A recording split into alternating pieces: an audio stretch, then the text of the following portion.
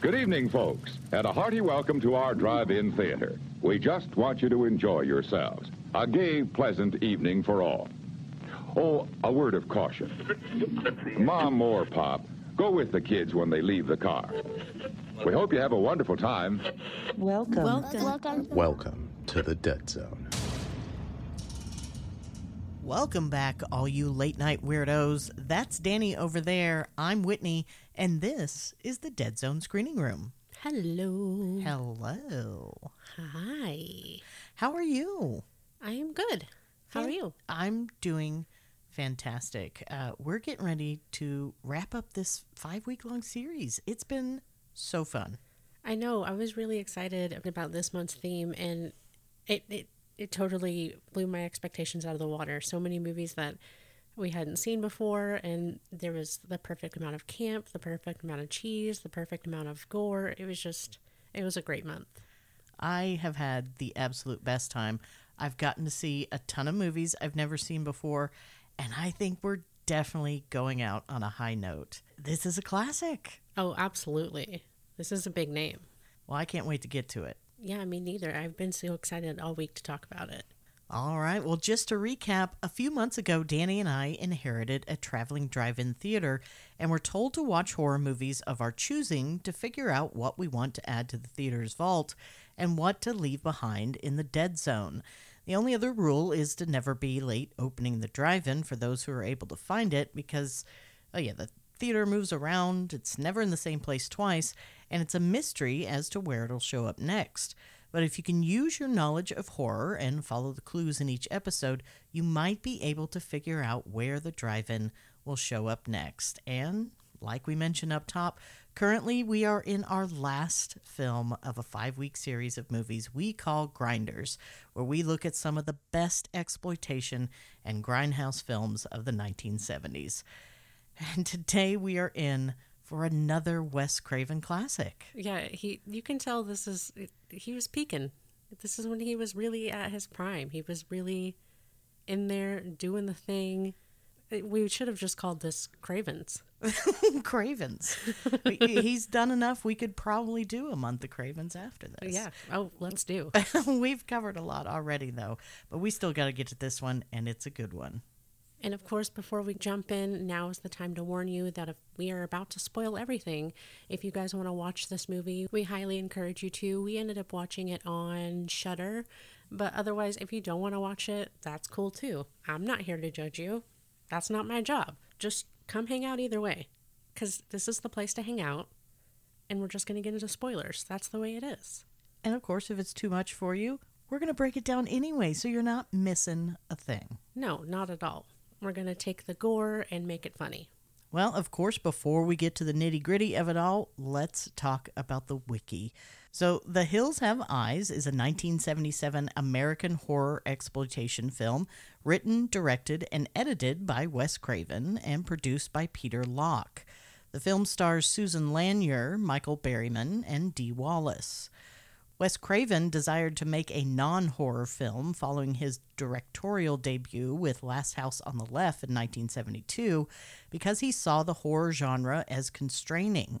However, he couldn't find producers interested in financing a project that didn't feature bloody violence, including Craven's friend, producer Peter Locke, who was interested in financing a horror exploitation film. Craven agreed to do the project due to his monetary issues, but added that he, quote, wanted something more sophisticated than Last House on the Left, and didn't want to feel uncomfortable again about making a statement about human depravity, end quote. Searching for a story to film, Craven began looking up, quote-unquote, terrible things at a New York public library, and while going through the library's forensic department, Craven learned of the legend of Sawney Bean. Bean was said to be the head of a 45-member clan in Scotland in the 16th century that murdered and cannibalized over 1,000 people in the span of 25 years. What interested Craven from the legend was how, after Bean's clan was finally captured and arrested, they were tortured, quartered, burned, and hanged. Craven saw this treatment of the Bean Clan by supposedly civilized people as paralleling the clan's own savagery, showcasing the brutality moral good people could be capable of, especially when it comes to their own survival. And in case you were wondering, the legend of Sawney Bean's clan is indeed just that, a legend, and lacks sufficient evidence to be deemed true by historians. Nevertheless, the myth has passed into local folklore and has become part of the Edinburgh tourism district. Other influences on the film include John Ford's The Grapes of Wrath in 1940 and one of Craven's favorite horror films, Tobe Hooper's The Texas Chainsaw Massacre in 1974. In fact, Robert Burns, the production designer of the Texas Chainsaw Massacre, also served as the production designer for The Hills Have Eyes. He reused a bunch of the props from Chainsaw to decorate the cannibal clan's lair, including animal hides and bones. The beloved horror movie fan favorite Michael Berryman was quickly cast for the role of Pluto and would become the iconic face of the film. Michael, who has 26 different birth defects, including hypohidrotic ectodermodysplasia, a rare condition leaving him with no sweat glands, hair, fingernails, or teeth, said he was elated to be cast in a horror film due to his love of The Mummy's Curse in 1944 and other black and white Universal classic monster films. The character of Ruby called for a specific skill set and needed to be played by an actress who was a fast runner. Therefore, all the actresses who auditioned for the part were actually required to race each other. Janice Blythe ultimately won the part, partially because she outran all the other auditioning actresses. And this, I thought, was just the coolest thing. Gunnar Hansen, who played Leatherface in the Texas Chainsaw Massacre, he was offered a part in the film but rejected it so that he could move to Maine and focus on his literary career. Oh, wow. He later came to regret not appearing in the film. But who knew Gunnar Hansen wanted a literary career? Yeah, no kidding. Apparently, he was very well educated. He majored in English and mathematics as an undergraduate at the University of Texas at Austin, and then went to graduate school for Scandinavian studies and English. He also taught college as an adjunct instructor. Can you imagine having freaking Gunnar Hansen as a college instructor? That's crazy. That would be badass. It would. But it would also be crazy. Well, principal photography for The Hills Have Eyes, originally titled Blood Relations: The Sun Wars. Oh, wow. It sounds very sci-fi. It does. It began in October of 1976. The film was shot in the Mojave Desert using 16mm film on cameras that were borrowed from a California pornographic filmmaker. The film cost between $350,000 and $700,000, around 3 times the budget of The Last House on the Left. The film was initially given an X rating by the MPAA due to its graphic violence.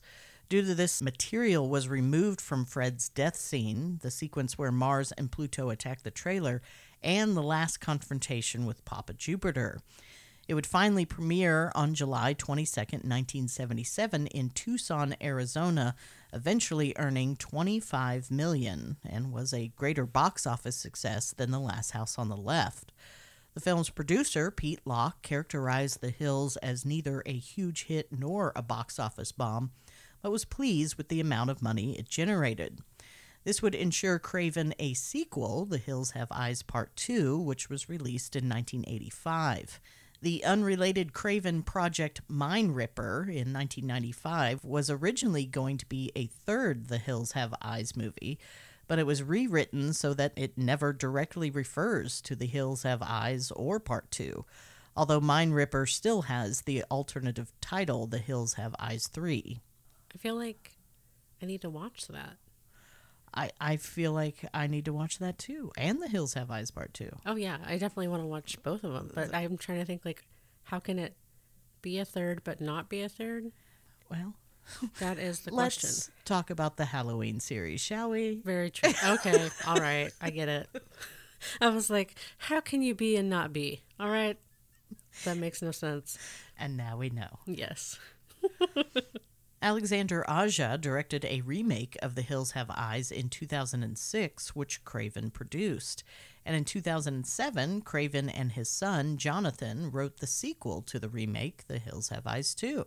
This film would also inspire the famed friendly rivalry between Wes Craven and Evil Dead director Sam Raimi.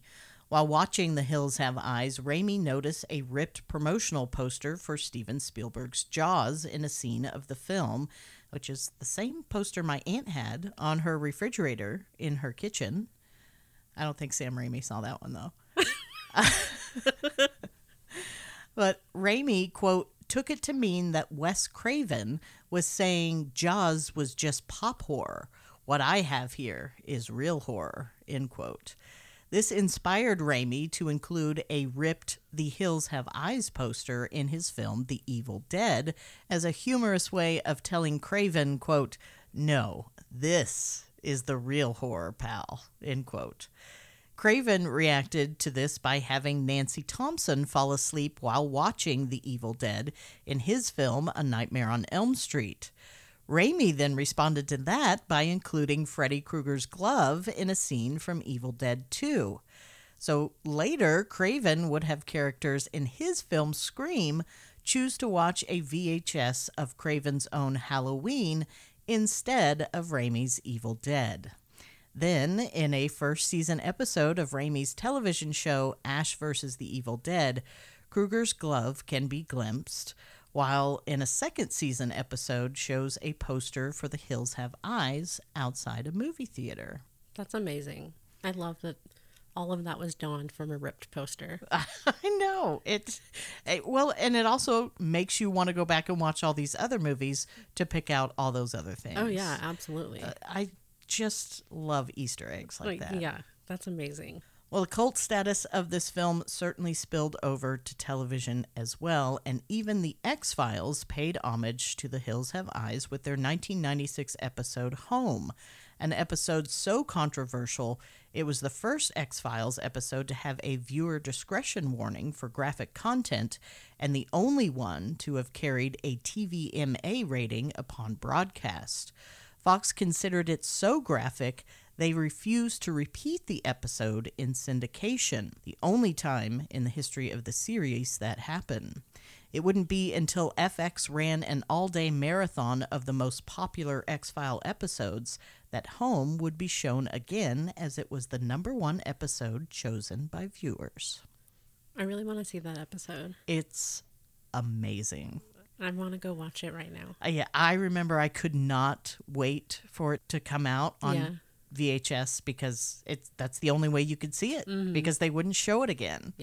Yeah, it's a great episode. I've always heard that from a lot of people who are fans of the show, that it's just always that kind of like, I guess, insider info about that kind of banned episode, you know. And yeah, everybody always talks about how it genuinely is like a good episode, though, regardless of the fact that it got banned and everything. So yeah, I really want to watch it. Well, before we can get to that one, we still got to cover this one. So why don't you give the folks a synopsis? All right, let's get into it. So this one is short and sweet. It says, on the way to California, a family has the misfortune to have their car break down in an area closed to the public and inhabited by violent savages ready to attack. And I feel like that just is the bare minimum. It really is, but quite frankly, I mean, that's the story. Yeah. You don't need to complicate it, but there is really a lot more that goes on than just that. But that's what you're going to get. Yeah. And maybe it's best just to have that information going into it. I think it really is. I'm just going to say it up front. I was so absolutely pleasantly surprised by this movie. Not that I thought it was going to be bad in any way. Just, you know, we had already talked about Last House on the Left, and that is just a hard movie to get to. It's amazing. It's well done. Lots of social commentary there. And we said in the episode where we talked about, that's the kind of movie I'll watch once. I'm good. I recommend other people see it, but I'm not going to sit around and watch it for funsies. Yeah. This movie, oh my gosh. Fun. Yeah. Till Daddy takes my T-Bird away. So you have or haven't seen the 2006 version? Have not. Okay. So I've seen that one, but I hadn't seen this one. So I kind of generally was like aware of the storyline. But this was like its own adventure, I felt like. It is, and oh, what a glorious adventure it is. Yeah, yeah. And it's also been years since I've seen the other one. So I really had I generally knew the story, but going into this one, like I said, it was a wild ride. Well, I'd definitely be interested in seeing it, and I'm sure we'll cover it at some point. Oh, yeah, yeah. I think you should watch it for sure, because it's just kind of just like Last House on the Left. I feel like they are each other, but they're also two completely different beasts, and it's very interesting. I smell what you're cooking. Yeah. I'm picking up what you're setting down. I put a lot of spices in there, so I'm glad you're smelling them. All right, well, let's get this damn movie started. So we're starting out with, I guess we're looking at the horizon of the hills that have eyes. And I suppose it's dusk. Could be dawn. It's just kind of dark, but light enough that you can see the silhouette of these here hills. And the closed caption says spooky music. But is it music? Because it's mostly just plink, plonk, plink, plink. Plinky, plink, woo, woo, plink, plink, plonk, plunk. It's like some experimental. I'm telling you, man, we struggled with music in the 70s. Yeah. In our horror. I think we've come a long way, but we had a rough patch. Yeah, I know I made a note about a song happening in one scene later on in the movie, because I was just like, how did this occur?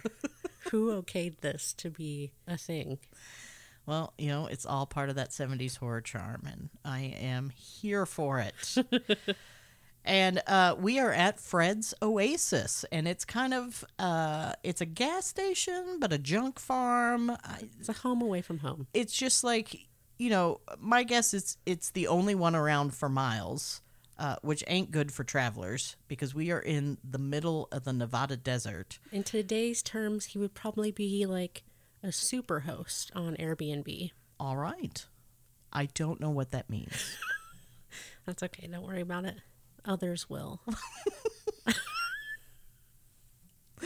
The others will get it. The others. Now we're on Lost. Oh, don't get me started on that. Oh, no. All right. Well, here we see Fred himself, and he is locking up a pig in a pen in the back of his truck, and he's a bitching and a moaning about someone, and it's making him drink. And something tells me he does that a lot. Yeah. Fred is quite the character. I adore him. He's also talking about getting out and running from someone. But we don't know yet who the hell he's talking about. But next we see Ruby, and she don't make no noise when she walks. She's quiet. She is quiet. Quiet tippy toes. She startles Fred, and he just spins around and goes, "You don't make no noise when you walk." She just goes, "Uh-huh."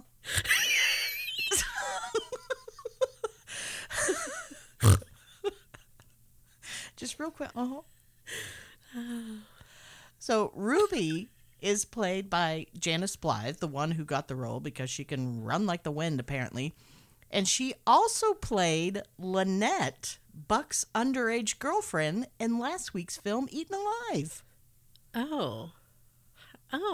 Yeah, I would have never, ever known that if No. I didn't look up what the hell else has this girl been in. Yeah, you wouldn't have known that till you knew that. And now I do, and life moves forward. And that checks out. Well, Ruby wants to trade whiskey and radios, and she wants food.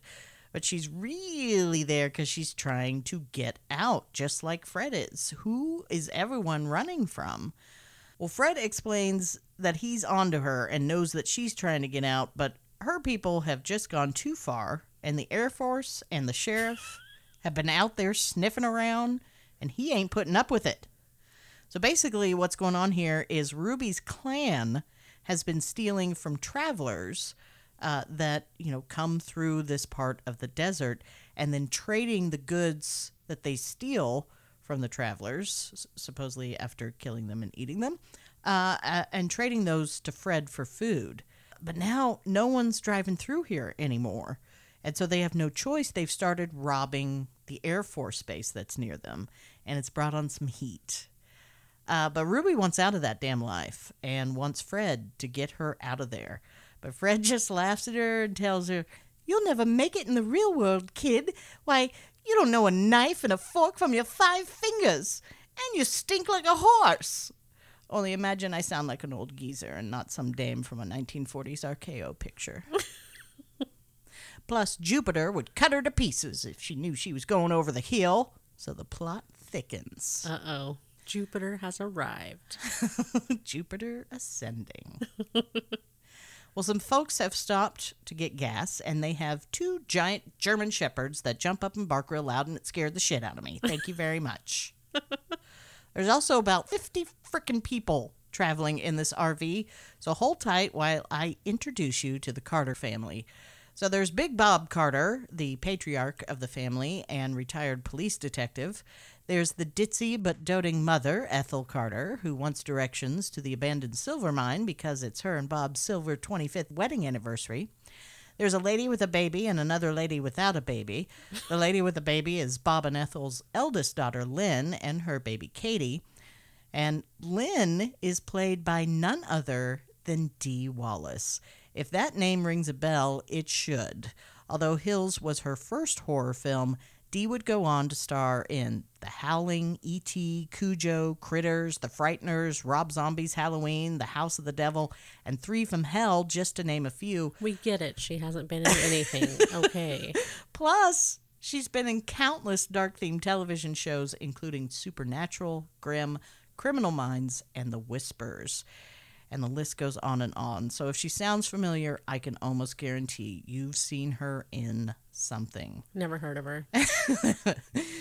So, moving on, the lady without a baby is Bob and Ethel's youngest daughter, Brenda, and she tells Fred they're headed to California, L.A., movie stars and fancy cars. And of course, Brenda is played by Susan Lanier, who was a bit of a movie star in her own right.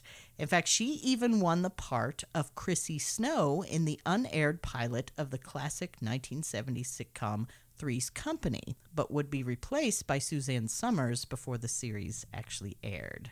We also see Big Bob and Ethel's youngest, Bobby, and he's gotta pee. We'll talk more about Bobby and his fine performance in this film later.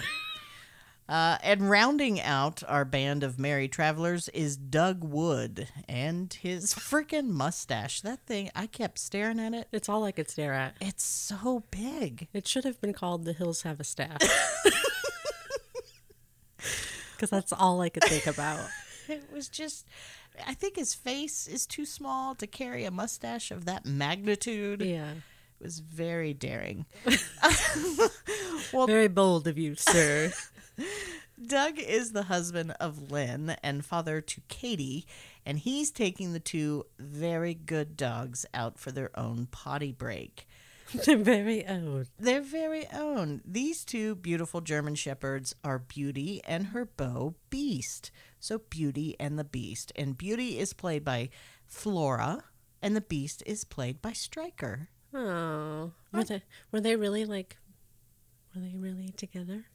Oh, I don't know. Oh. For you, I will say yes, though. It seems very important, and I hate to deny you. Yes, they were star-crossed lovers. I just found each other on a movie set. Yeah, that makes it. That makes sense. It's a true Hollywood glamour story, is what it is.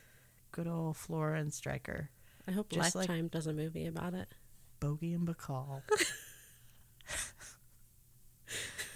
So Doug is walking these wonderful pups around, just strolling into some rooms and places he hasn't been invited into, as usual per 1970s horror films. We also should have called this series Unlocked Doors. Just go wherever the fuck you please. That's what this is called. But one of the dogs has keyed on someone running around with a bunch of feathers on. That's all I could see was like feathers. Mm-hmm. And that's really all we can see because he's just moving from hiding spot to hiding spot. It's still very creepy. It really is. Well, soon Doug can hear Ruby talking to the feathered man, and as he makes his way back outside to get a look, we can see the pig is now missing from the back of the truck. Suspicious. Suspicious. I was trying to work pig in there and it wasn't working. Oh, it's all right. Valiant effort. Thank you. But the Carters have got to move along, so Paul and the dogs get back in the RV. Fred tells them not to go to the silver mine. There's nothing there anyways, plus the Air Force uses this area as a firing range. Don't even think about it. So just go on to Cali and be sure to stay on the main roads. Get it out of your head, you nerds. Nothing to see here. Please move along. Drive with your eyes closed. Do not look at the feathered man running around the desert.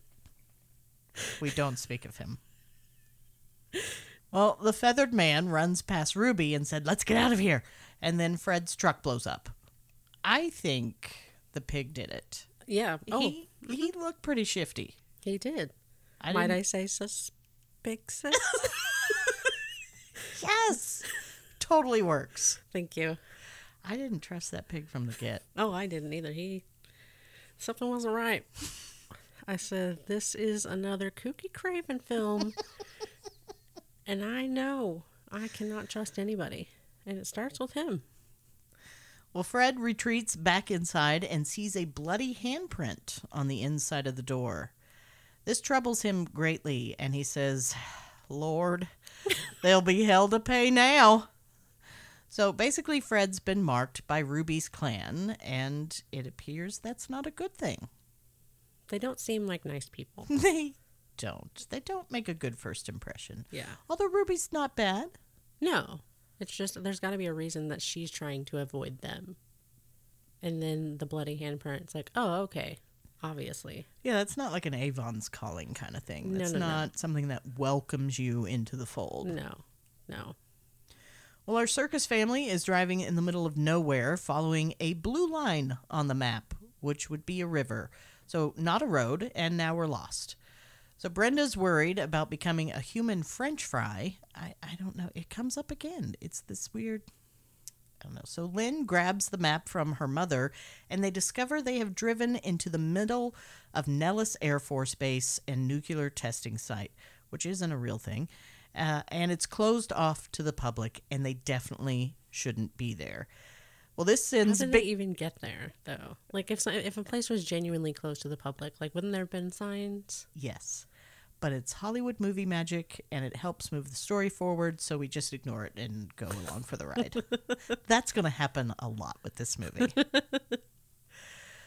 Well, this news sends Big Bob into a tizzy, but he doesn't believe they're even lost until a giant jet plane catches them in a flyby, and Big Bob loses control of the car, swerving as we almost hit a cute little bunny rabbit, bringing the car and RV, still in tow, to a screeching halt, even though we're on a dirt road.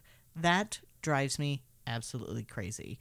When we're on a dirt road and they add the sound of screeching tires to really sell the point that our tires are slipping on this road. Yeah. But it doesn't screech if it's on dirt. So it's just a pet peeve. It's goofy. Moving on, the Carter clan disembarks. Aside from a small cut on Bobby's hand, which just turns out to be ketchup, everyone appears to be okay. Brenda is worried about her Finch, who brings their pet bird on vacation. I just think that bird's probably stressed out. I mean, it doesn't seem like they would enjoy riding in a car to foreign locations that they are unfamiliar with. Yeah. I mean, I don't know them personally, and I don't want to speak on their behalf, because that's not who I am, you know? I don't... I don't speak for the birds, so... But I definitely do think, you know, I don't like traveling. I don't like getting out of my comfort zone. So it's safe to assume they don't either. Right. I mean, I get the dogs. Dogs love to ride in the car. Not our dogs. Not our dogs. And some dogs, yes, they get car sick. But lots of dogs enjoy riding in the car. So I get taking your dog on vacation. We take our dogs on vacation, even though they don't like to ride in the car. Yeah, I wish they did. But if I had a pet bird, I wouldn't bring my bird. But what if it asked you? Like, what if it was a talking bird? And what if it was like, hey, Ma, can I, can I come with? Well, they just repeat what they hear. They're not like Well, having a conversation I'm with sure you. you're going to ask that at some point to somebody. Or what if like you're walking out and it's like, Mom, I'm going to miss you. That's going to be sad. And then you're going to want to bring it. I mean, I don't want her to bring it everywhere because I don't want the bird to be stressed, like I said. But I just do want to also say that, like, I also get it, you know? All right. Well, I'm just saying this does not turn out to be a good trip for the bird. Oh, no. In this case, it's definitely not good. Not good at all. It just seemed like a poor decision not to get Aunt Linda to come and feed the bird while you're gone on vacation. Yeah. Well, Big Bob stops to comment on his wife's navigating skills, and he basically says to the fourth wall, us, the audience, 25 years I'm a cop in the worst goddamn precinct in Cleveland. People shoot arrows at me and throw dogs off their roofs. I'm even shot at on 2 separate occasions by my own men. But none of these bastards ever came as close to killing me as my own goddamn wife and her goddamn road maps. Women can't read maps. Cue the laugh track. Well, she tells him to watch his mouth, and the doctor also wants him to watch his heart, to which Big Bob says the doctor can take his stethoscope and shove it into his little black bag sideways. Also, they're in the middle of the desert in the middle of the day, and he's drinking coffee. Yeah. This seems a poor choice of beverage. At least let it, like, cool down a little bit. Make it a nice coffee, my dude. Well, the family is stranded due to a broken axle, and we see they are being watched by someone else in Ruby's clan. And he has spotted Brenda and thinks she's a pretty girl. This was another creepy part because, again, we haven't seen, aside from Ruby, haven't seen anyone's face or anything. Yeah. So when I say we can tell someone's watching them, it's like you're seeing from their point of view, and then you can hear them. They have these radios that they have stolen from the Air Force. And so they're able to communicate with each other using these radios. And so you can hear them communicating, talking about they've basically found their next targets.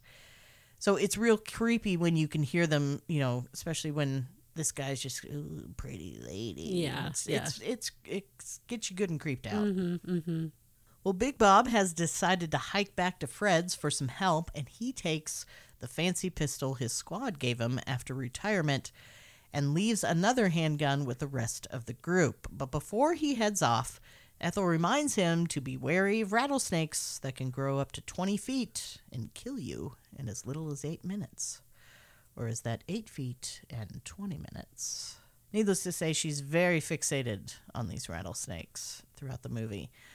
Well, Lynn is sent in to get Doug's jacket and finds a huge tarantula on it. But instead of saying, hey, there's a spider the size of a fucking Buick on your jacket so you can get it your damn self, she just knocks it off and smushes it with her foot. Yeah. I mean, this is a large spider. It's not one you just smush with your foot. Number one, it would probably reach up, grab your foot, and throw you across the room. But number two, the squish that would make just sends me into a spiraling panic. Yeah. It's just horrifying. My favorite part is, like, you can hear her, like, stomp it, and then she walks out, and then I think it's Brenda is like, what's going on? And she's like, oh, nothing. And I was like, she's not going to notice the giant smashed bug you just left on the... Because she doesn't clean it up. No. She just stomps it and walks out. Yeah, it's going to leave a spot like the size of a dinner plate. Yeah. It's ridiculous. Nothing. Pay attention to nothing. You see nothing in there. Well, interesting enough, this scene was not part of the original script. It was added to the film after some of the crew discovered the spider on the side of the road. And the tarantula was not harmed during the filming of the sequence. Thank goodness. Nobody stomped it. Well, realizing they can't get a signal on the CB radio due to the hills around them blocking the signal, Doug decides to hike north to an Air Force installation he can see on the map to try for some help. But before Bob and Doug head out on their separate paths, Mom wants to say a prayer to watch over them and keep them safe. Of course, this is all witnessed by another one of this Jupiter's clan, who we learn is named Pluto, so we're seeing kind of a planet theme here, who reports that things have improved since 2 of the men are leaving. The rest should be easy pickings. So our very good girl, Beauty, is already sensing people out in the hills and starts whining, so Bobby puts her up in the RV. Ethel, Lynn, and Brenda get dinner ready, but it's getting cold out now, and Brenda's worried about turning into a frozen French fry. I'm not sure what this fascination with becoming a French fry is. I just love that that's her go-to use of measurement. I mean, I don't know how this became a judge of the temperature, but she's sticking firm with it.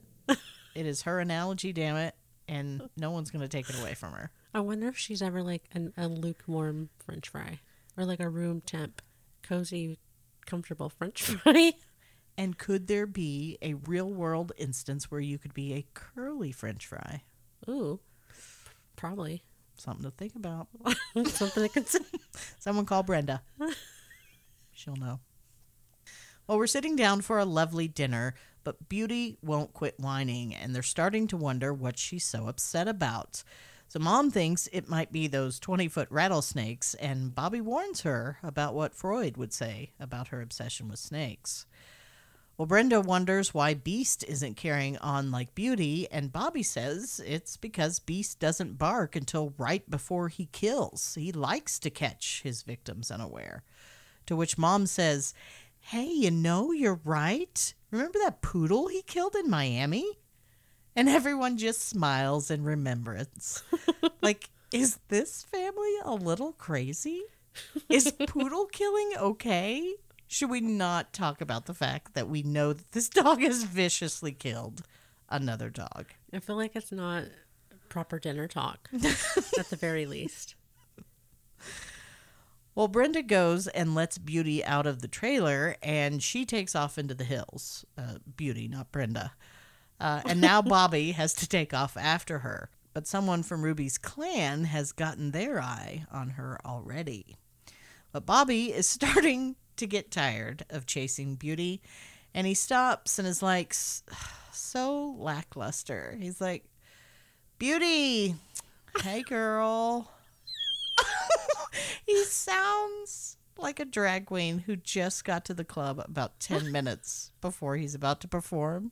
He has like his stilettos in one hand, and he's had a hell of a day. He's just, "Hey girl, you would not believe the traffic on Northwest Expressway. I hate these 8 o'clock shows. It's too fucking early. There ain't no one at the club at 8 o'clock. Who am I performing for? Susan, the barback bouncer?" But Beauty is still running and eventually runs into some legs. Uh-oh. And they ain't Bobby's. They're terror legs. Legs of terror. The Hills Have Eyes 4. The hills have grown legs of terror. The hills have legs. Well, off screen, we hear Beauty bark and yelp and then go quiet. Bobby goes to track her down and finds a very convincing disemboweled dead Beauty. And this is when I get mad, because I hate it when animals die in stories. I think it's a cheap ploy to get at your audience, but this one gets a pass. After all, at its core, this is a tale of revenge. Bum, bum, bum. So the carcass of Beauty was an actual dog carcass that the filmmakers purchased. Craven has refused to explain how exactly the filmmakers obtained the carcass, although it's been reported that producer Pete Locke bought him from the county sheriff's department. Why? Why would they have one to sell? Yeah, I need the origin story. I don't want to know this story and why they were able to buy a dead dog. Yeah. I mean, it's like I don't, but also I do need to know why. Why is that an option? We should shut that down. And the fact that it just happened to be a German Shepherd? I mean, did they have different ones to choose from? Well, I got a Beagle. Will that work? No, it's they would notice, no matter how much makeup we put on it. Not a German Shepherd. I got this little Chihuahua. We could put stilts on it. Use my wife's fake rabbit fur coat. Could pass. $20. Throw in this tarantula we found on the side of the road. Maybe you could put that in your movie.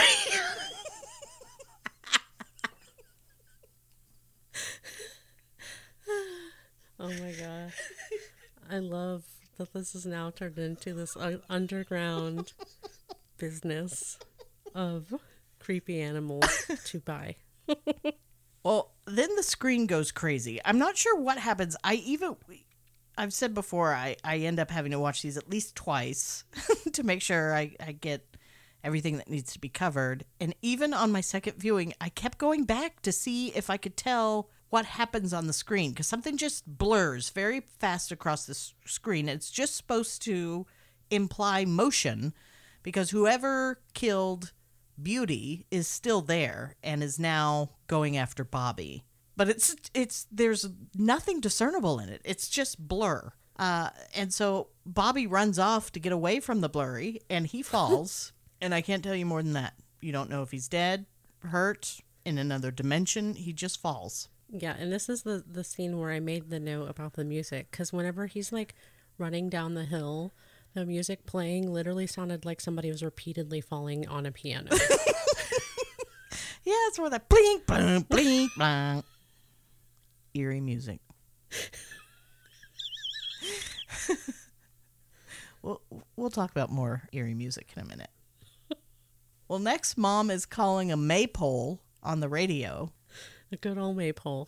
And Lynn comes in and says, Mom, it's Mayday. It's like kids now trying to explain TikTok to their parents. It's just they get the terminology wrong. It's embarrassing. So Lynn tries the radio herself, but she gets a reply, and it's just a lot of heavy breathing, and I hate it. Oh, same. I think they should try a maypole again. It seems like maybe Mayday actually wasn't the correct one. Maypole gets much safer results. Yes. Well, Ethel says it sounds like a wild animal, to which Lynn replies, yeah, well, if animals around here know how to run a radio, we're up shit creek without a paddle. To which Ethel says, you know, you never used to use language like that until you moved to New York City. And I think the new motto for New York City should be New York City, where everyone learns how to cuss. I like it. I honestly think they'd like it too. I think it's something. It could be big. I think so. Hey, someone in New York, get on that. That's how these things work, right? You just let someone know? Yeah. Well, in the meantime, Brenda has taken Beast and the gun and has gone to look for Bobby without telling anyone, just walking off into the desert. Genius plan. Especially when Beast ends up getting away from her. She can hear something off in the bushes and looks down at the gun she's carrying and goes, how's this damn thing work anyways? This drives me crazy. Ma'am, why did you pick that up? I mean, you really don't need to be a gun expert to understand how it works. Now, I get it if maybe a safety's on, but just to look at it, go, what, do I just bang it on the ground? Is there a secret password? Bang, bang? What makes this go? Where do I put the batteries? Do I need a key? Well, someone does finally come out of the bushes, but it's just Bobby, and he's found Beast. But Bobby is looking pretty shook up and has a nice new scrape on his face. It's not funny. It's just that Bobby changes after this incident, and he's just never the same again. You know, Bobby goes into the hills one person, and he comes out another. The hills change you. The hills do. Both The Hills Have Eyes and the MTV Classic.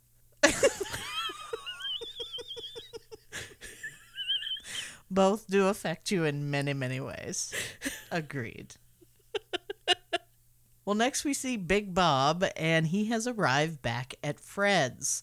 Well, Fred tries to take a shot at him, and again, scared the shit out of me. It's like, because you don't even see Fred. It's just all of a sudden, it's like, bang! And you're like, what the fuck is happening? You don't make no noise.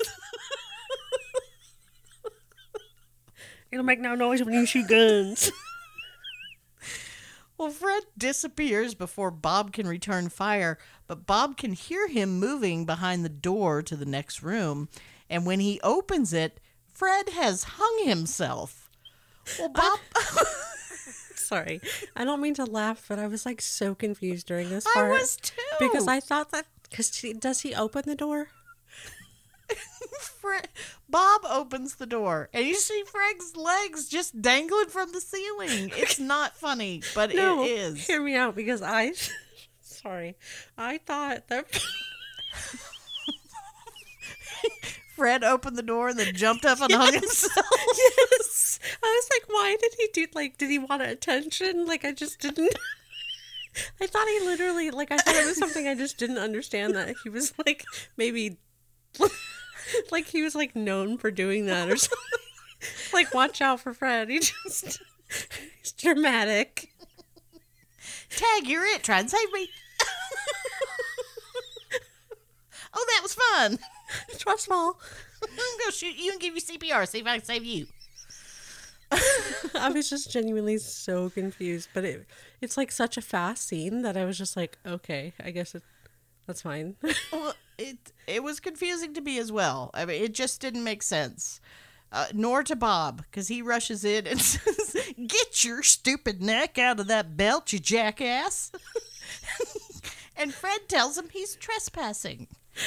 And Bob asks if he always tries to stop trespassers by hanging himself.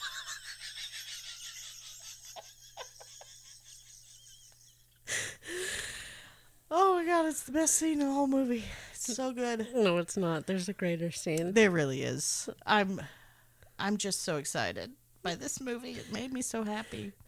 This is just one of many great scenes. Yeah. This is so good. You know, and I like Bob. He's growing on me. He's kind of a racist fuck, but he's growing on me. But Fred thought it was someone else coming to get him. See, it turns out back in 29, this place was brand spanking new. And Fred and his wife Martha had a beautiful baby girl and another one on the way. But with that second kid, something went wrong. When he was born, he weighed 20 pounds and was hairy as a monkey. Uh-oh. He was so big, he came out sideways and nearly tore Martha in half. Uh-oh. By the time he was 10, he was bigger than Fred, and animals started showing up dead around the house.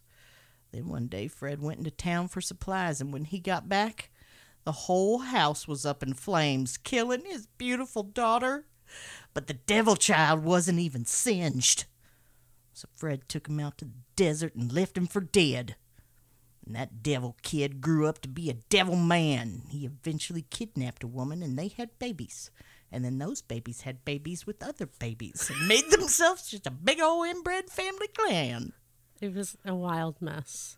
And that's the story of Fred's babies. And that is the clan that is out terrorizing in the desert. And just as Fred finishes his story, the Devil Man, a.k.a. Jupiter, grabs Fred and pulls him through the window, throws him on the ground, and beats the ever-loving shit out of him with the tire iron. Yeah, it seems like he's got a grudge. Just a little bit. Well, Big Bob goes chasing after Jupiter and comes across Fred's dead body in the outhouse. Well, back at the RV, Ethel is trying to get Bobby to eat, but he's too upset and won't tell anyone what happened. Well, Lynn tells Bobby about the heavy breathing they heard on the radio, but Ethel just drives deeper into her fantasy world where everything is A-OK and all of this is perfectly fine, and that heavy breathing was just static on the radio. Well, next, the group hears something outside, so Bobby goes to investigate and discovers that Beast has gotten off his chain and is now missing. Great. Now I'm stressed. Well, Big Bob is still in chase of Jupiter, but he starts having a heart attack. Ethel tried to warn him. Well, Bob can hear Jupiter taunting him, so he stays in pursuit. He manages to get a couple of shots off, but passes out because heart attack. That's when Jupiter, or Papa Jupe, moves in and grabs Bob. Back at camp, Doug returns, and Bobby is cranky. He keeps trying to tell Doug about Beauty, but at first Doug just wants to tell them all about the amazing stuff he found at the abandoned Air Force base.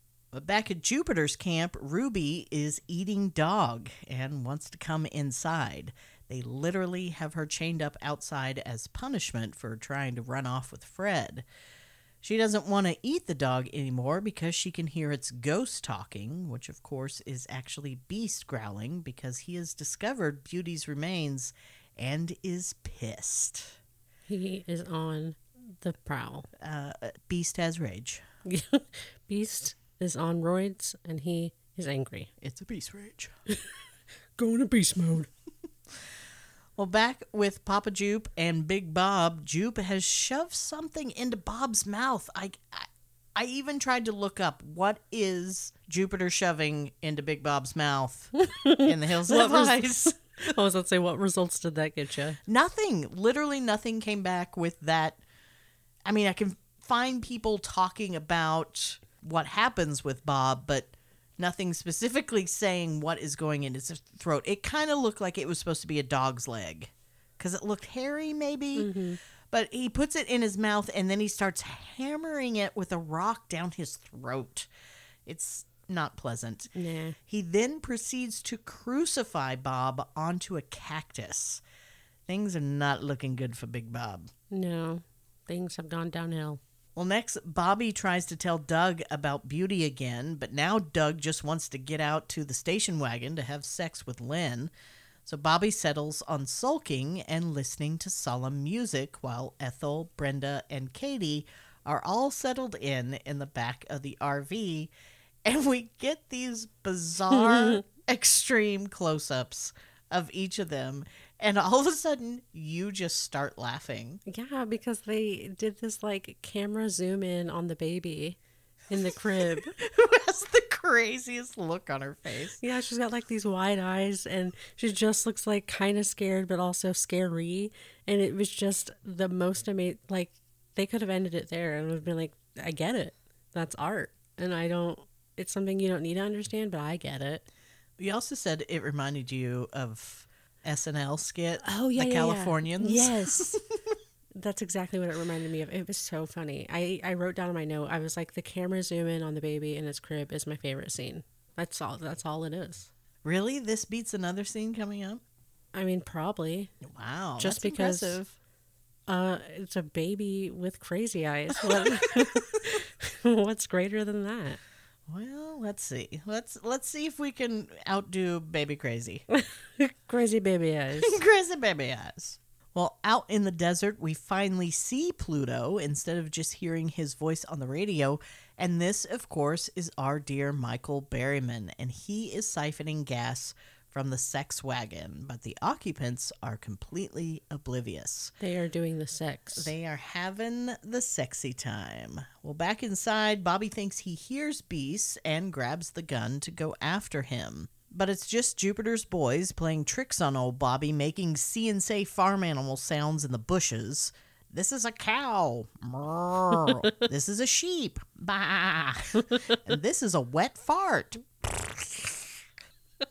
I don't know what the hell animal that last sound was supposed to be, but the captions just said eerie music. So therefore, from now on, anytime I hear someone fart, I'm just going to say eerie music. Or perhaps if I have gas, I will just warn people I'm going to play some eerie music. Just walk around the house and be like, don't mind the eerie music. Don't mind the eerie music. And maybe actually play some. Like, give yourself a soundtrack for the day. Really dive into it. That could be fun to have a fart playlist. Yeah. Why not? Hobbies. We don't have them, clearly. Well, Bobby thinks an animal farting is just too much, and he heads back to the RV, but finds that the door is locked. God damn it. And of course, he doesn't have a key, and inside we see Pluto has actually made it in, and he's stealing food. Well, Bobby thinks he's just locked out, but instead of knocking on the door for either his mother or Brenda, who are clearly still inside the trailer, he makes the decision to disturb Doug and Lynn in the middle of their game of pokey pokey thrusty thrusty. Of course, they're a little put out, but Bobby has a full-on freaking mental breakdown. This was his time to shine. Oh, it is his moment. Mm-hmm. He's been practicing this for weeks. And apparently got drunk beforehand. Because he starts out, he goes, look, someone bakes you an order out here. That's not bad. You heard heavy breathing on the CB. And now Beast is out there barking like he's hurt. But Doug just says, oh, Bobby, that's probably just Beauty. She sounds like that when she barks. And oh, Doug, poor, innocent, overly mustached Doug. That was the wrong thing to say because Bobby's face. He's triggered. He's upset. I think he's trying to cry. It almost looks painful. Yeah, I literally wrote down Bobby crying when telling about Beauty is interesting. Because it's like his eyes pop out of his head. But then he also tries to like force a frown. And I mean aggressively force a frown. And I think he actually makes the noise just kind of, I just don't know. It's like genuinely like I don't know what he was like. I didn't know if he was actually trying to pretend cry. Or was he trying to be sad? Like, I just genuinely didn't know what emotion he was trying to express because I was like, there's too much going on. It might have been really, really, really bad gas. A lot of eerie music. Yeah, so much eerie music. Yeah. Could be. Well, believe it or not, according to Robert Houston, who played Bobby, the audition process for the film depended a lot on whether or not an actor could cry on cue. I mean, that can't be right because he got the job.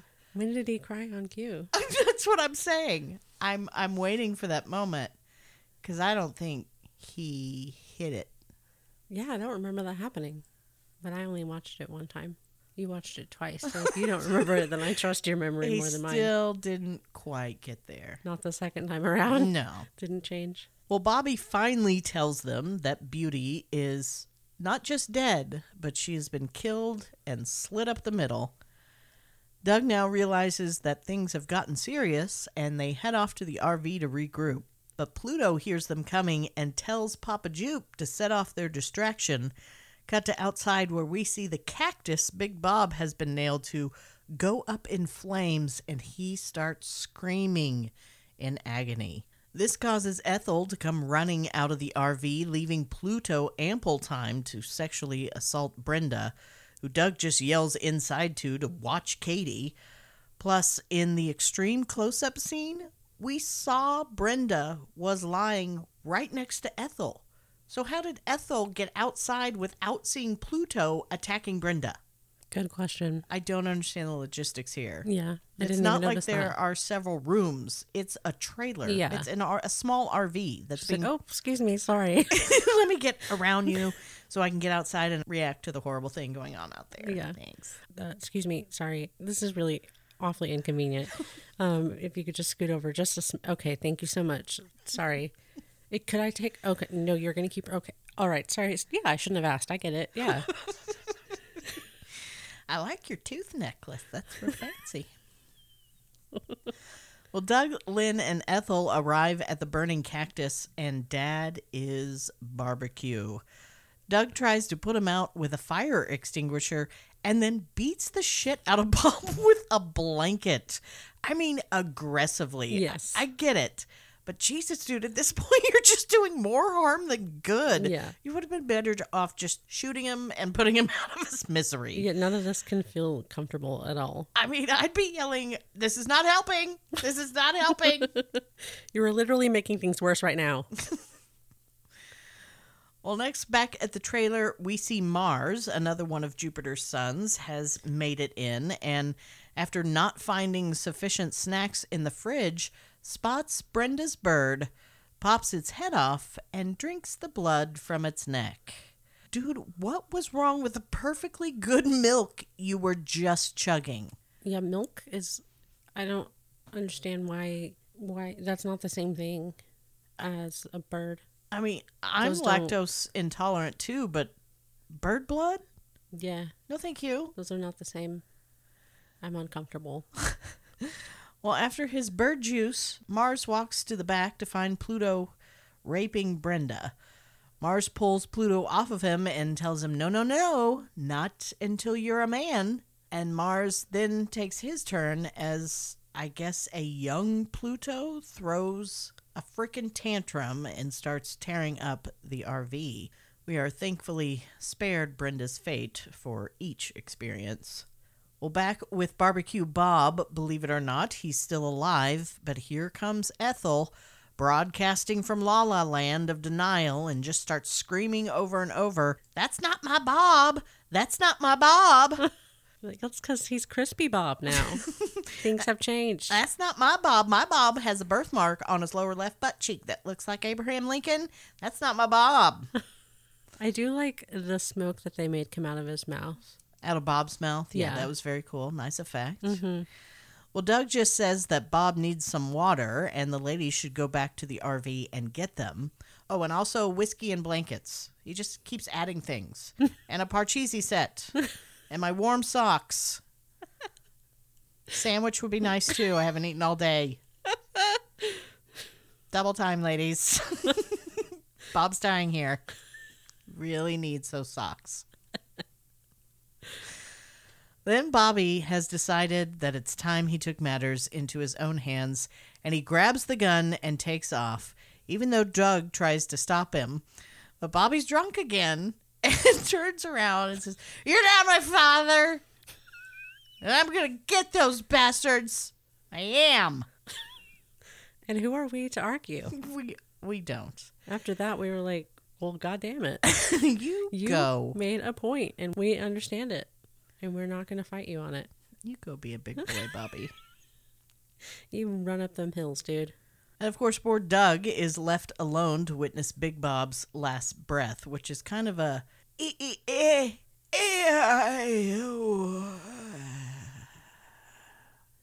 very long and dramatic. Sweet sounds to fall asleep to. Little ASMR for you, if you will. Well, Lynn and Ethel arrive back at the RV, interrupting Pluto and Mars. A struggle ensues as the ladies try to put up a good fight, but both Lynn and Ethel get shot for their efforts, and Mars makes it out with a new gash on his leg and hands the baby, Katie, over to Pluto. Mars drags Brenda outside, sticks the gun in her mouth, and fires. The gun is out of bullets, and he tells her he'll be back for her later. Virginia Vincent, the actress that played Ethel, had a very genuine reaction to being shot as there was a mishap with the squib planted under her robe. The small explosion caused her a great deal of pain, and although she was thankfully fine, she was taken to the hospital out of an abundance of caution. That's scary. Very scary. Yeah. Well, Doug has heard the commotion, and so has Bobby, and they both arrive back at the RV at the same time. Bobby manages to get a shot off at Mars, but the shots are only close enough to make Mars jump around like a goofball. So Doug goes inside and finds Lynn dead and cradles her in his arms and asks her not to go away. It's actually a very sad moment. But then he flops her over on her face. I was literally thinking the exact same thing because I was like, oh, this is actually like really genuine. And then, yeah, he basically like just tosses her. I was like, was there not like a more gentle way we could have laid her down? Seriously, like a little dignity in death, my dude. Shit. Don't leave me. Don't leave me. Pounce. Well, he then sees Ethel is still alive, but not doing too well. But luckily, in this moment, we can all see the bird's cage in the background for just a moment as Doug gets a blanket to cover Ethel, and we can see there is still a very much alive bird in the cage. So see, this continuity error proves it was all just movie magic, kids. Yay. The bird is fine. The birdie lives. You can actually hear it chirping. You think someone would have noticed that when they were making the film. It's like, isn't this bird supposed to be dead? Shouldn't we take it out? It's the ghost of the bird. Maybe there were two birds. Anywho, Doug takes off and tells Bobby to see to his mom, to which he goes inside and just goes, oh, God.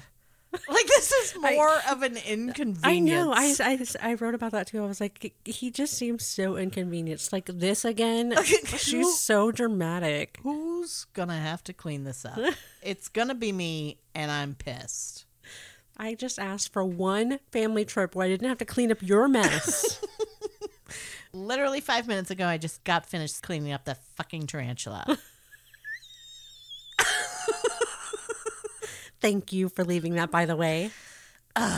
You're not my father. You clean up the spiders.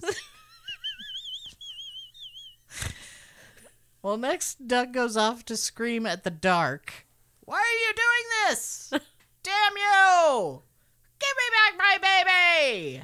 As the camera pulls back and we see Doug surrounded by darkness, almost in a spotlight. It's actually a really cool shot that just kind of signifies his aloneness and hopelessness against this unseen foe. It kind of like drives home how isolated they are too, like, and how they aren't able to get help if they are truly in danger. Yeah, absolutely.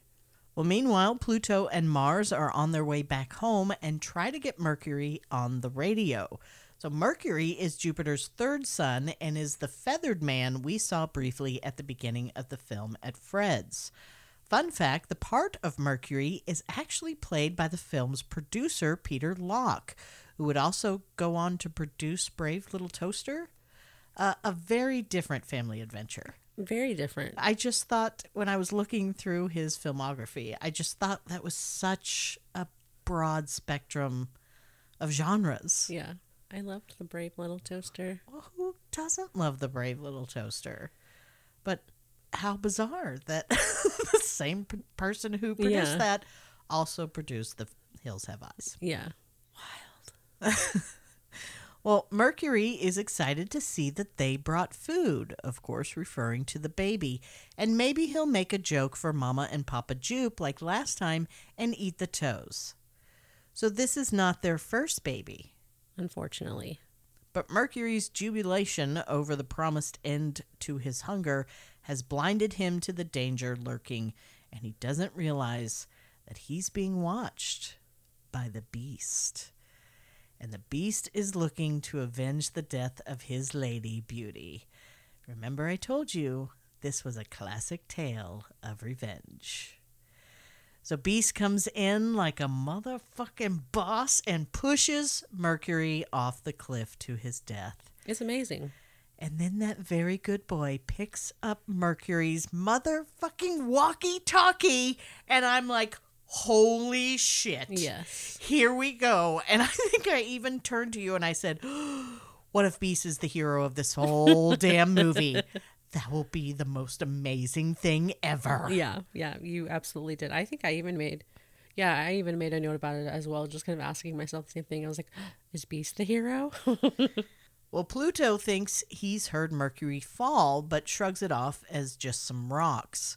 Meanwhile, back at Papa Jupe's, Papa has returned with Big Bob's body and smacks Ruby around for trying to run off with Grandpa Fred.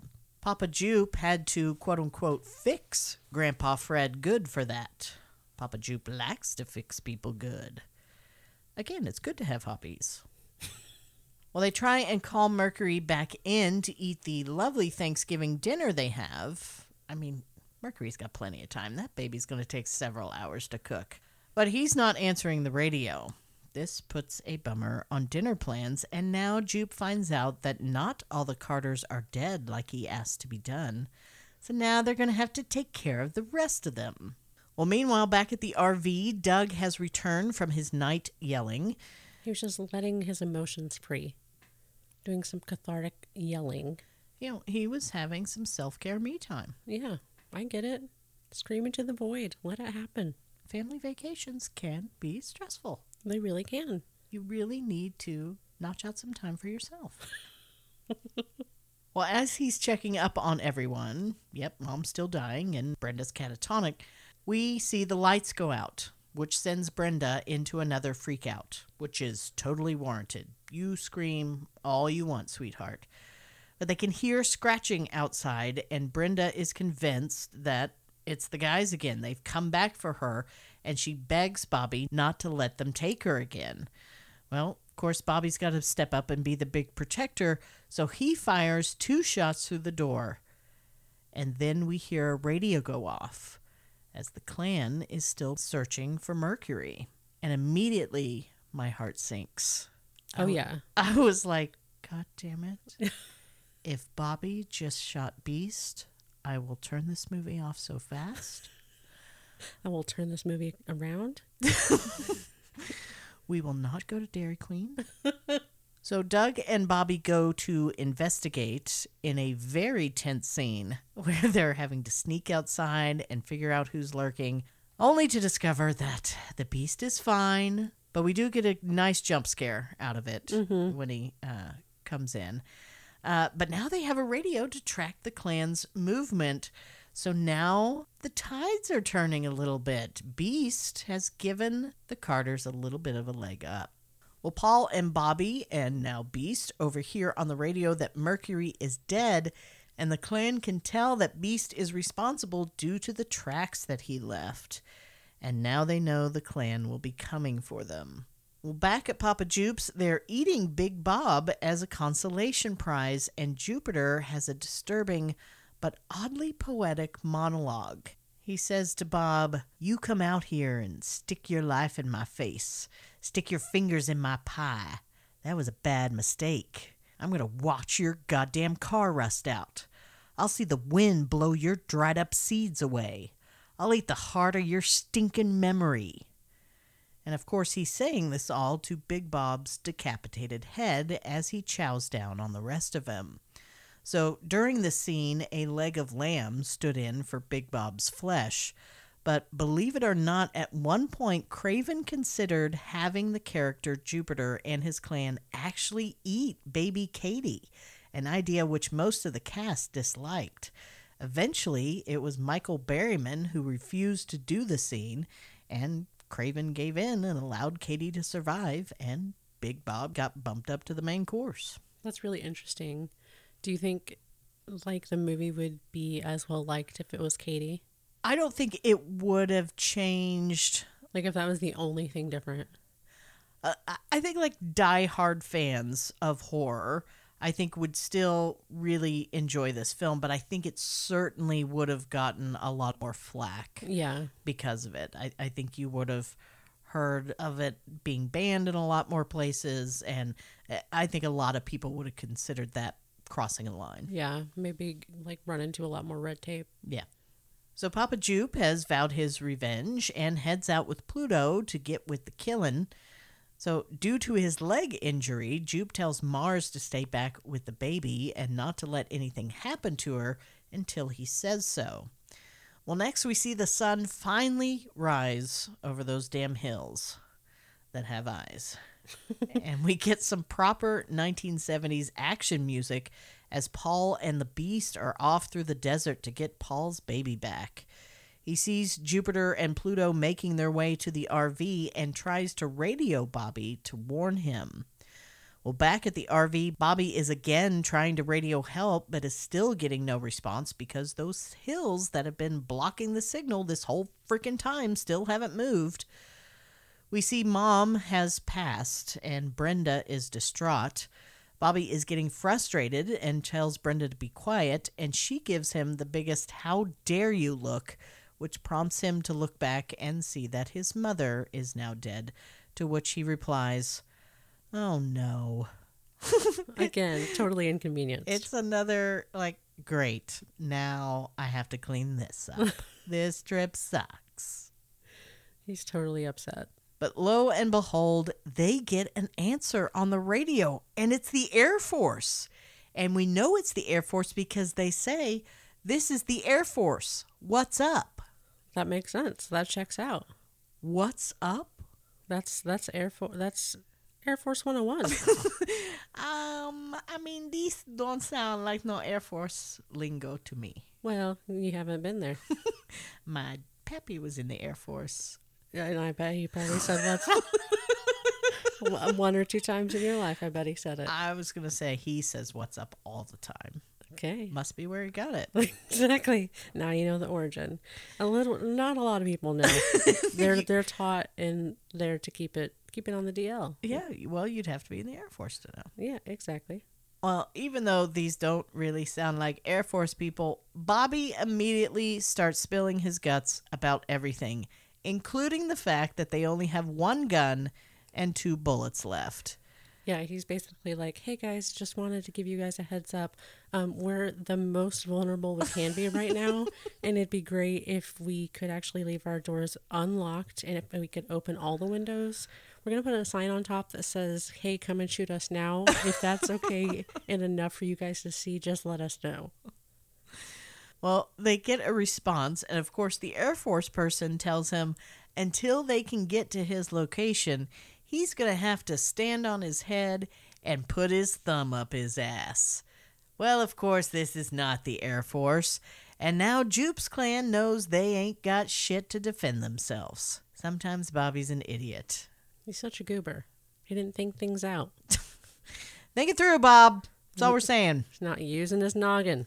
What would Big Bob say? Nothing anymore. A lot of smoke.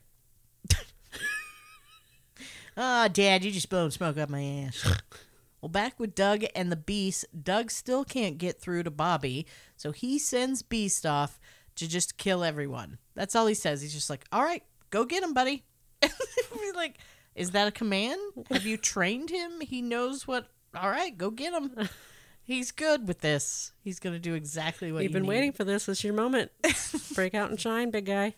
In fact, why are you even here, Doug? I mean, I feel like the Beast has got this and doesn't need to wait for you to tell him when it's okay. Yeah.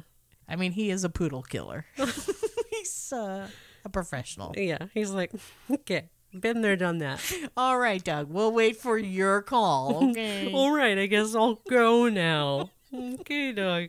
See you yeah. Okay, I'll come back. All right, yeah." Can I bring you back another radio? Remember, like I did last time without opposable thumbs, Doug? Oh, no, but we'll let you call the shots. Okay, Doug, thanks.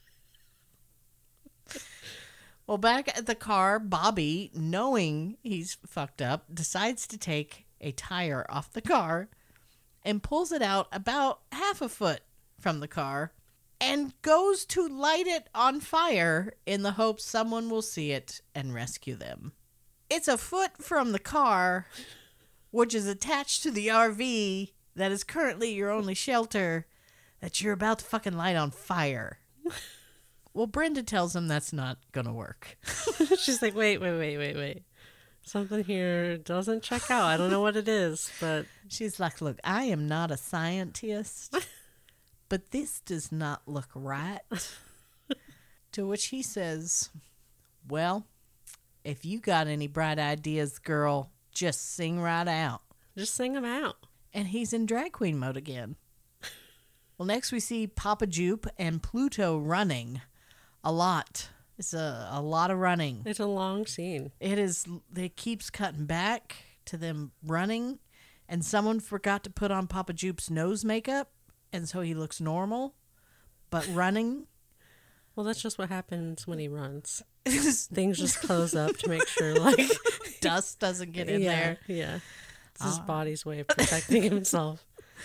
Well, eventually they run past the Beast, and Jupe and Pluto get separated, giving the Beast a chance to move in. He chomps the fuck out of Pluto's leg, but Papa Jupe comes running back and takes a shot at Beast, forcing him to retreat with a whimper. Now, Keep in mind, the desert locations for the film were extremely rough on the cast and crew. Not only was the rocky terrain difficult to walk, let alone run through, but the temperature would reach up to 120 degrees during the day. And due to Michael Berryman's condition, he was highly susceptible to heat stroke and had to be treated almost daily. But he was a damn trooper and stuck it out through grueling 16-hour workdays. I mean, he's just the best. Yeah, there's no way I could do that. I step out on my porch sometimes and I'm like, nope. This has been enough for me. Good day. And I'm going to call that quits. Well, next we get a horrible close-up of Pluto's leg injury. Ugh. Oh my God, it's so bad. I have... most of the time, gore in movies does not bother me in the least bit. But when it comes to bones and teeth and nails, I can't. I cannot. And man, the beast got him good right on his ankle. And just the bone is sticking out. It's so bad. Yeah. Oh, It's not a fun time. it gave me the heebies. And I got the jeebies, so I think that they did well. Well, Papa Jupe is pissed, and he radios Mars to kill the baby. Of course, Doug overhears this on the radio and takes off to save her. Meanwhile, Mars is making his way inside to get the baby from Ruby, but she's hesitant to give it up. She finally, reluctantly, hands the tightly wrapped baby over and tells Mars to do it far away because she doesn't want to see it. So Mars takes the baby out to the yard and unwraps it, only to discover it's Fred's pig that disappeared from his truck before it blew up. Not a great gift. But wait, they have a pig, but yet they were going to eat a baby? They had a pig this whole time, but we're all excited about eating this baby, which means they prefer human meat over animal. Yeah. It's not my favorite. It's not my jam. I mean, that's scary.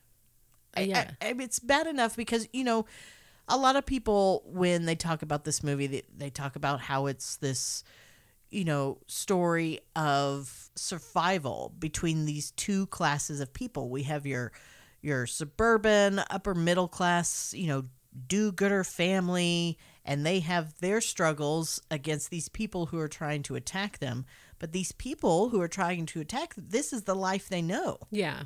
This is who they are. This is how they survive, and this is what they do to survive. Is they hunt, they attack people coming through their area, and they take their stuff to trade for food, and they eat the people. Mm-hmm. But so much so that now they prefer the taste of humans over animal. Mm-hmm. And so now, is it really about just survival, or is it something else at this point? Yeah. Because things are about to take a turn, and the Carters are going to start fighting back. And so now we see our good straight-laced do-gooder family now become these depraved killers. Mm-hmm. But then you have to say, yes, but isn't it in self-defense? So, everything is subjective. Yeah. But it was an interesting moment for me when I, of course, was like, hey, there's the pig. I wondered where the pig went. And then I went, but hey, wait a minute. This has all been about they're starving. They need food. They're doing this to survive. And here they have food available, and yet they're still going after these people. So Yeah. I just thought it was interesting. Yeah. Well, next, Ruby takes off running with the baby. And here's where Janice Blythe really shines in these super brief shots of her running that last maybe 4 seconds on screen at the most. Mm-hmm. But yet it was very important that she run faster than anyone else. Well, I can say she looked like she was running very fast. She looked like, I thought Olympics for sure. Yeah. I was just sitting there thinking, me? Never. Her? Doing it. Nailing it. Well, eventually she runs into Doug and hands Katie over. She actually saved the baby and returned it to Doug. All more showing how she strives to distance herself from her family. She doesn't want any part of that.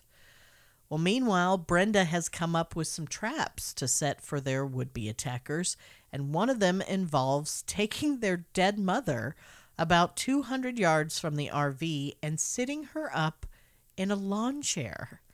I couldn't figure out what the hell was going on at this moment.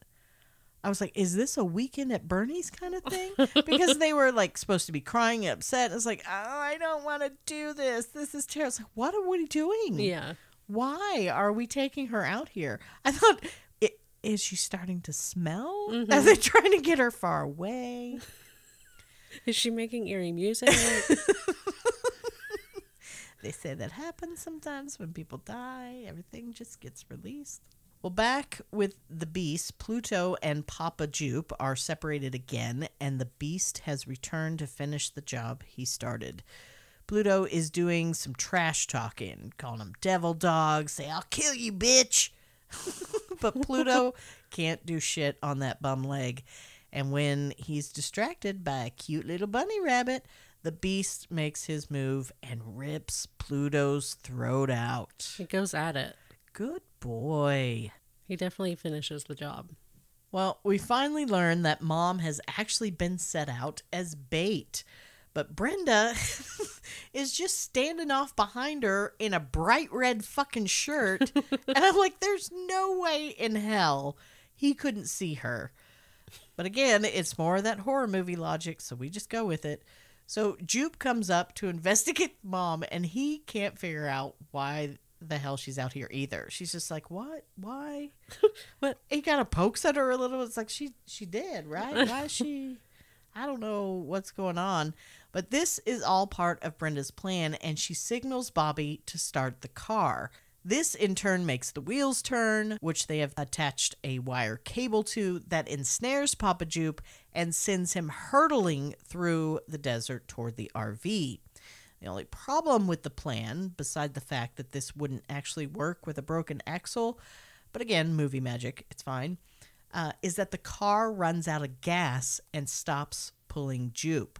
Now he's just banged up and a lot closer to the RV and really, really pissed off. So Brenda and Bobby retreat inside the RV, which has been rigged with propane tanks. So the siblings crawl out the back window and watch with glee as the RV is blown to smithereens. So Bobby makes his way back to the wreckage to verify that Jupe is indeed dead, but Jupe ain't dead and quickly attacks Bobby. But Brenda comes up behind Jupe and slams a hatchet into his back, allowing Bobby enough time to get 2 shots off, killing Papa Jupe. Meanwhile, Mars is still chasing Doug and Ruby. Doug hands the baby back off to Ruby and draws Mars away by throwing a rock at his head. Mars chases Doug to a dead end in the canyon, and he's now trapped between certain death with Mars and one of those 20-foot rattlesnakes. But Ruby swoops in, and Sans baby insists that Mars take her instead. She finally goads him into chasing her, but Mars can hear Katie crying wherever Ruby left her, and now Doug has to jump into action before Mars can get to Katie. So he gets into a struggle with Mars, who is close to stabbing Doug, but again, Ruby comes to save the day and grabs the only weapon at her disposal, and that's that damn rattlesnake, and she picks it up and forces it to bite Mars, giving Doug the upper hand to get the knife and stab Mars probably about 50 times. Yeah. At least we think it's 50. He could still be stabbing him as we speak. Legend says he still is. We'll never know because the screen turns red and the credits roll. That's literally how the movie ends. Yeah, it was very unexpected. It is about as abrupt an ending as you'll ever see. Yeah. And that's it. The movie's over. It's like, oh, okay. I didn't realize you had to get up early the next day, but we'll go. It's fine. All right. Yeah, we'll see ourselves out. All right. Thank you for having us. Sorry that we overstayed our welcome. I thought the pecan log was a little much, but good time was had by all. Well, by the way, that was a real honest-to-God rattlesnake. And at first, Janice Blythe refused to pick up the snake. But then producer Peter Locke came in and tried to convince her to pick it up. But she said she would only do it if he did it first. So he quickly bent over, picked it up, and Blythe was true to her word, and she did it too, and they got the shot. I can't believe they used a real rattlesnake. Yeah, me neither. And you could tell 100%.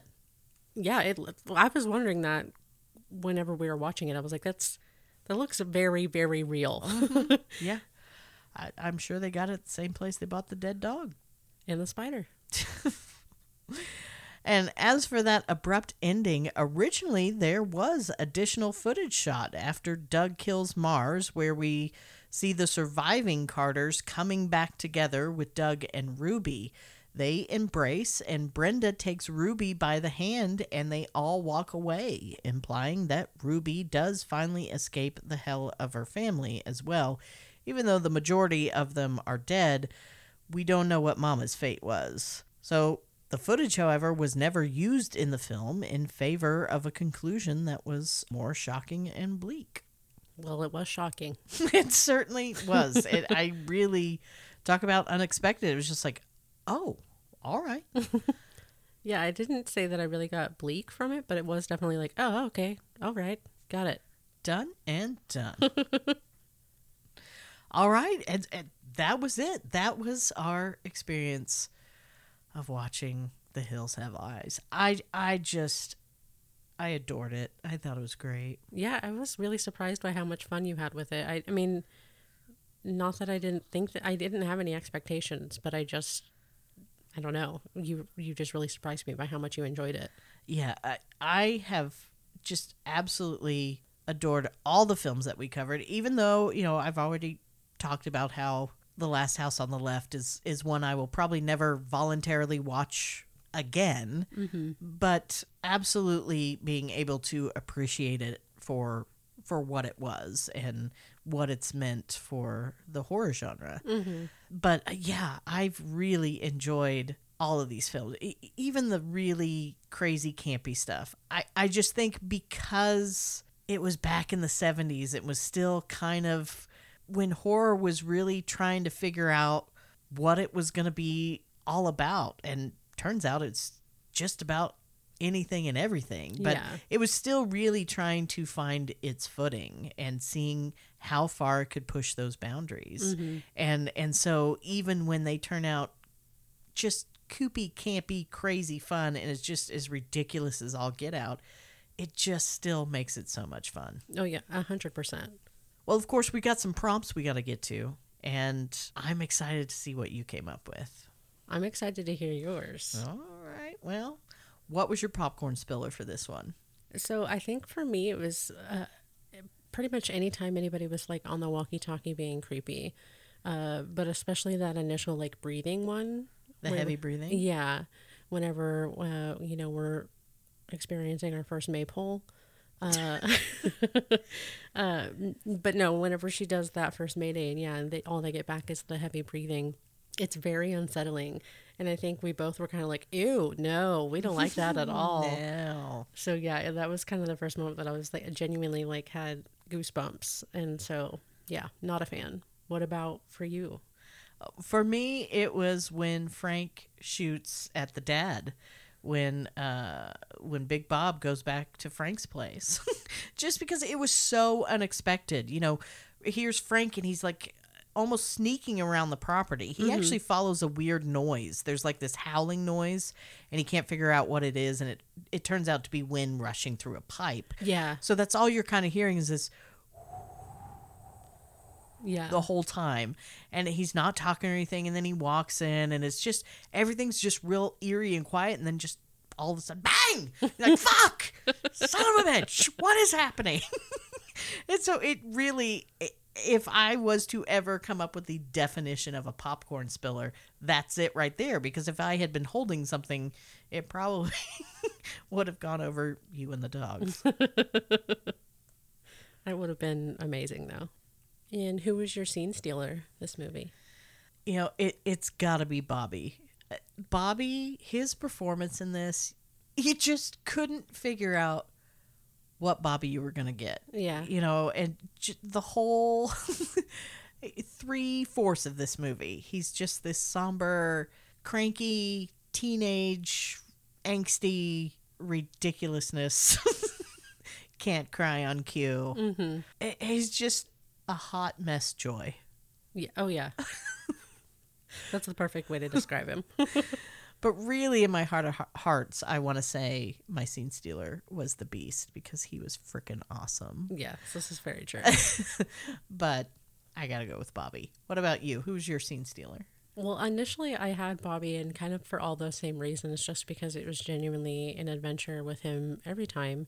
But I also kind of by the end of the movie kind of switched to Brenda just for the simple fact that she screamed literally a good half of the movie. So much. And I was like, first off, every time you scream, you steal the scene because that's just inevitable.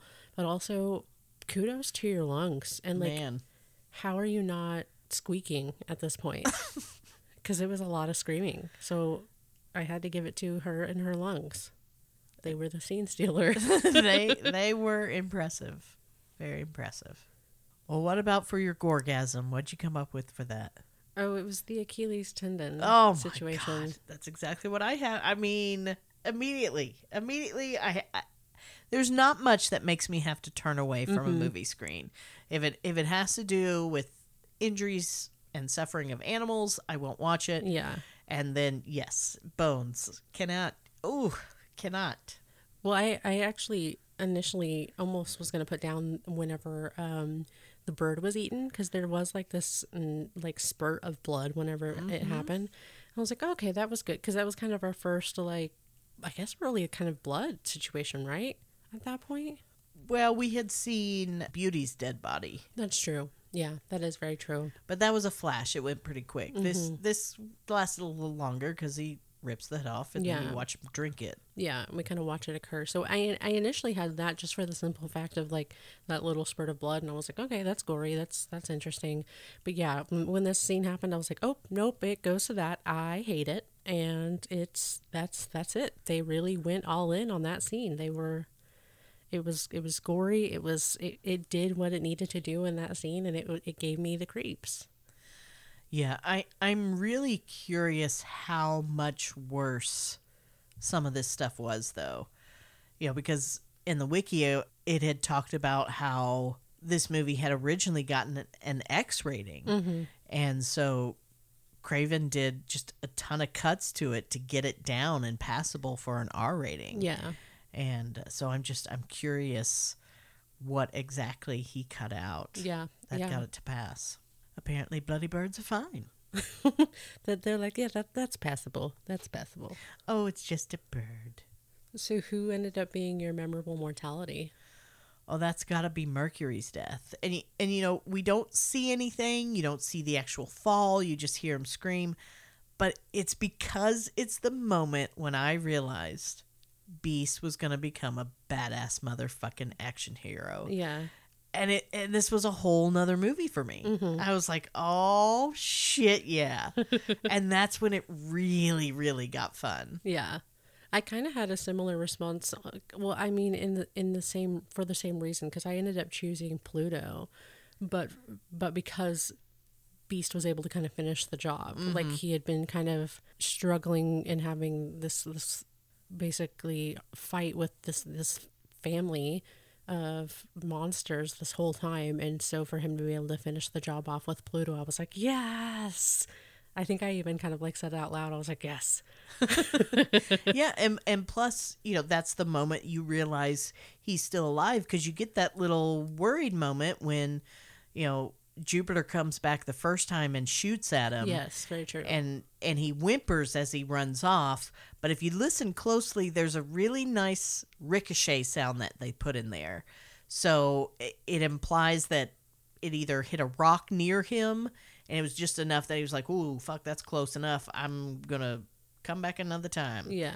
Or maybe like hit his collar or something and bounced off. But I thought that was a nice touch that they added to just kind of subtly tell you he's all right. You know, everything's gonna be okay. Yeah. It's a great moment. That was a good one too. So then I guess that leaves us with the big question, is if we're going to keep it in the vault or leave it in the dead zone. Vault for sure. Yeah, 100%. In fact, I believe I even mentioned to you last night, I really think this has snuck into my top 10 of favorite horror movies. Yeah, which really blew my mind. And it's not to say anything about the movie. It's just, it's one of those things that I just never would have thought that you would have enjoyed. You know what I mean? Mm-hmm. And maybe I think that's because I'd seen the remake already and I just knew that one. But this one, like I said, really is a different beast. So I get it. I get why you enjoy it. But yeah, you definitely did. You were like, I think this one might be a top 10. Yeah, you and I have had conversations about that, about how it's interesting how that list, at least for us, kind of changes throughout the years because your tastes change and something that you might have enjoyed about something 5 years ago maybe doesn't appeal to you as much as something else, or maybe you've watched new things. So we know that's, for us, kind of always this kind of cyclical thing. Yeah. That kind of things move out, other things move in. But I think also this got a little bit of an injection because of the fact I was so apprehensive going into this one, because this is literally Craven's follow-up movie to Last House on the Left. And the way that I felt after that movie, it's so heavy. Yeah.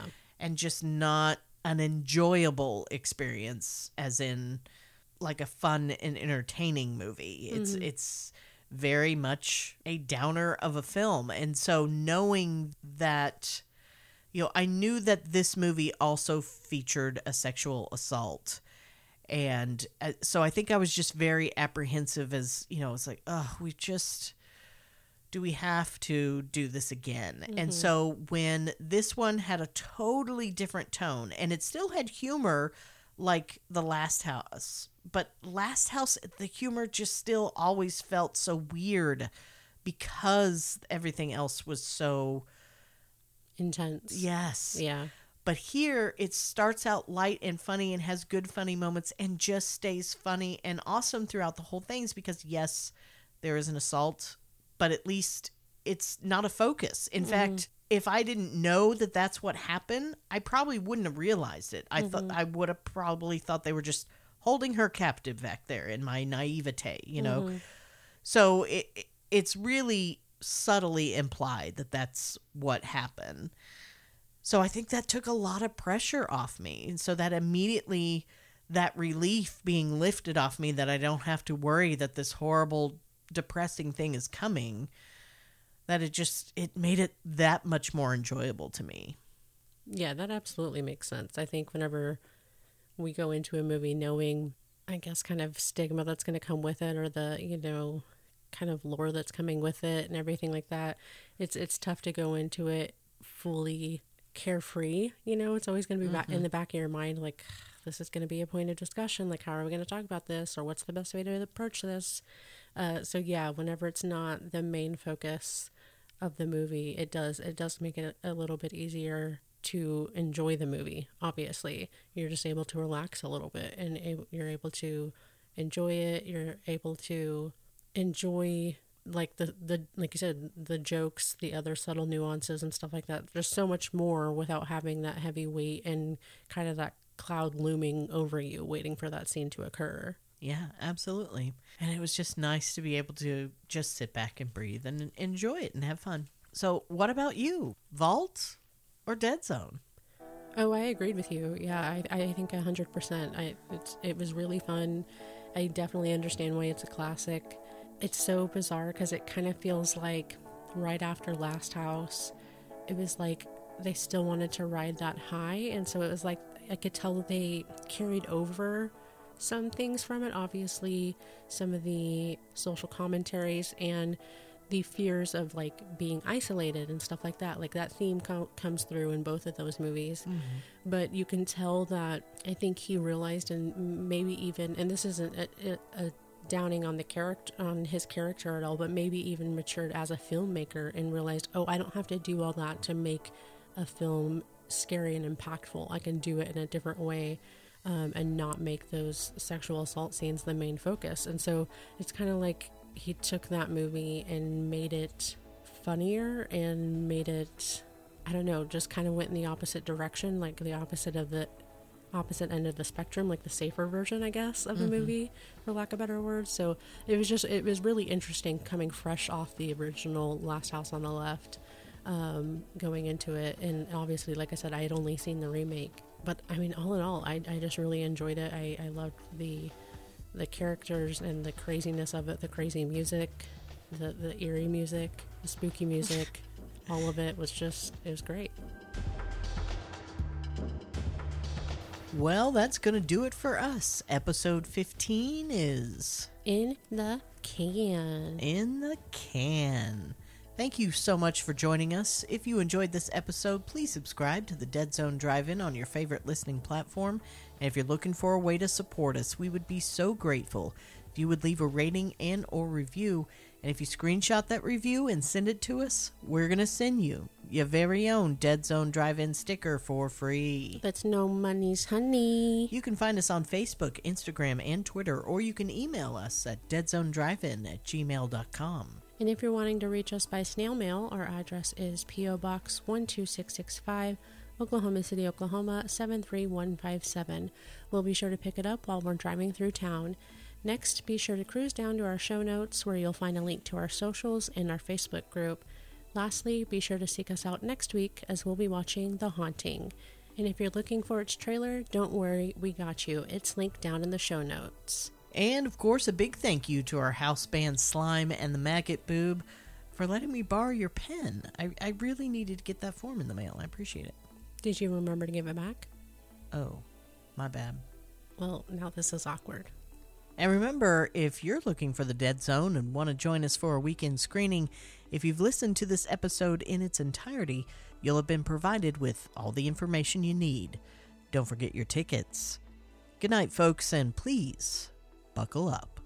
We'll be waiting for you. So we also see Wee Bob. Wee Bob? What?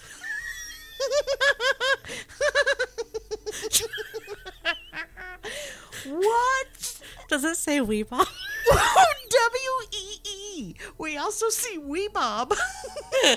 And Ethel's youngest. What's a Wee Bob? I think it's supposed to say Big Bob, but how could I possibly? Doesn't even match up on a QWERTY keyboard. I don't know. Oh, I'm having to bend over. My stomach hurts. Oh. I love how you said it so confidently. You're like, Wee Bob. Wee Bob. I also like that it was supposed to be Big Bob.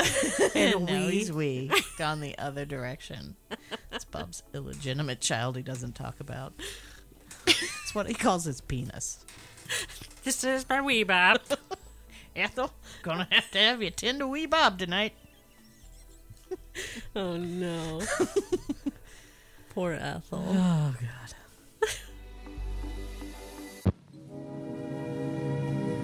And now, folks, it's time to say goodnight.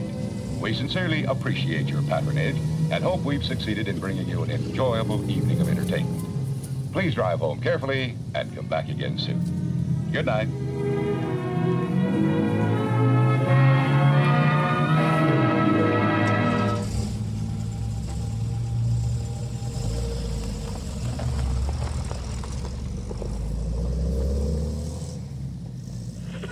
Let's see it. 3.4.506-9-9-117.487990.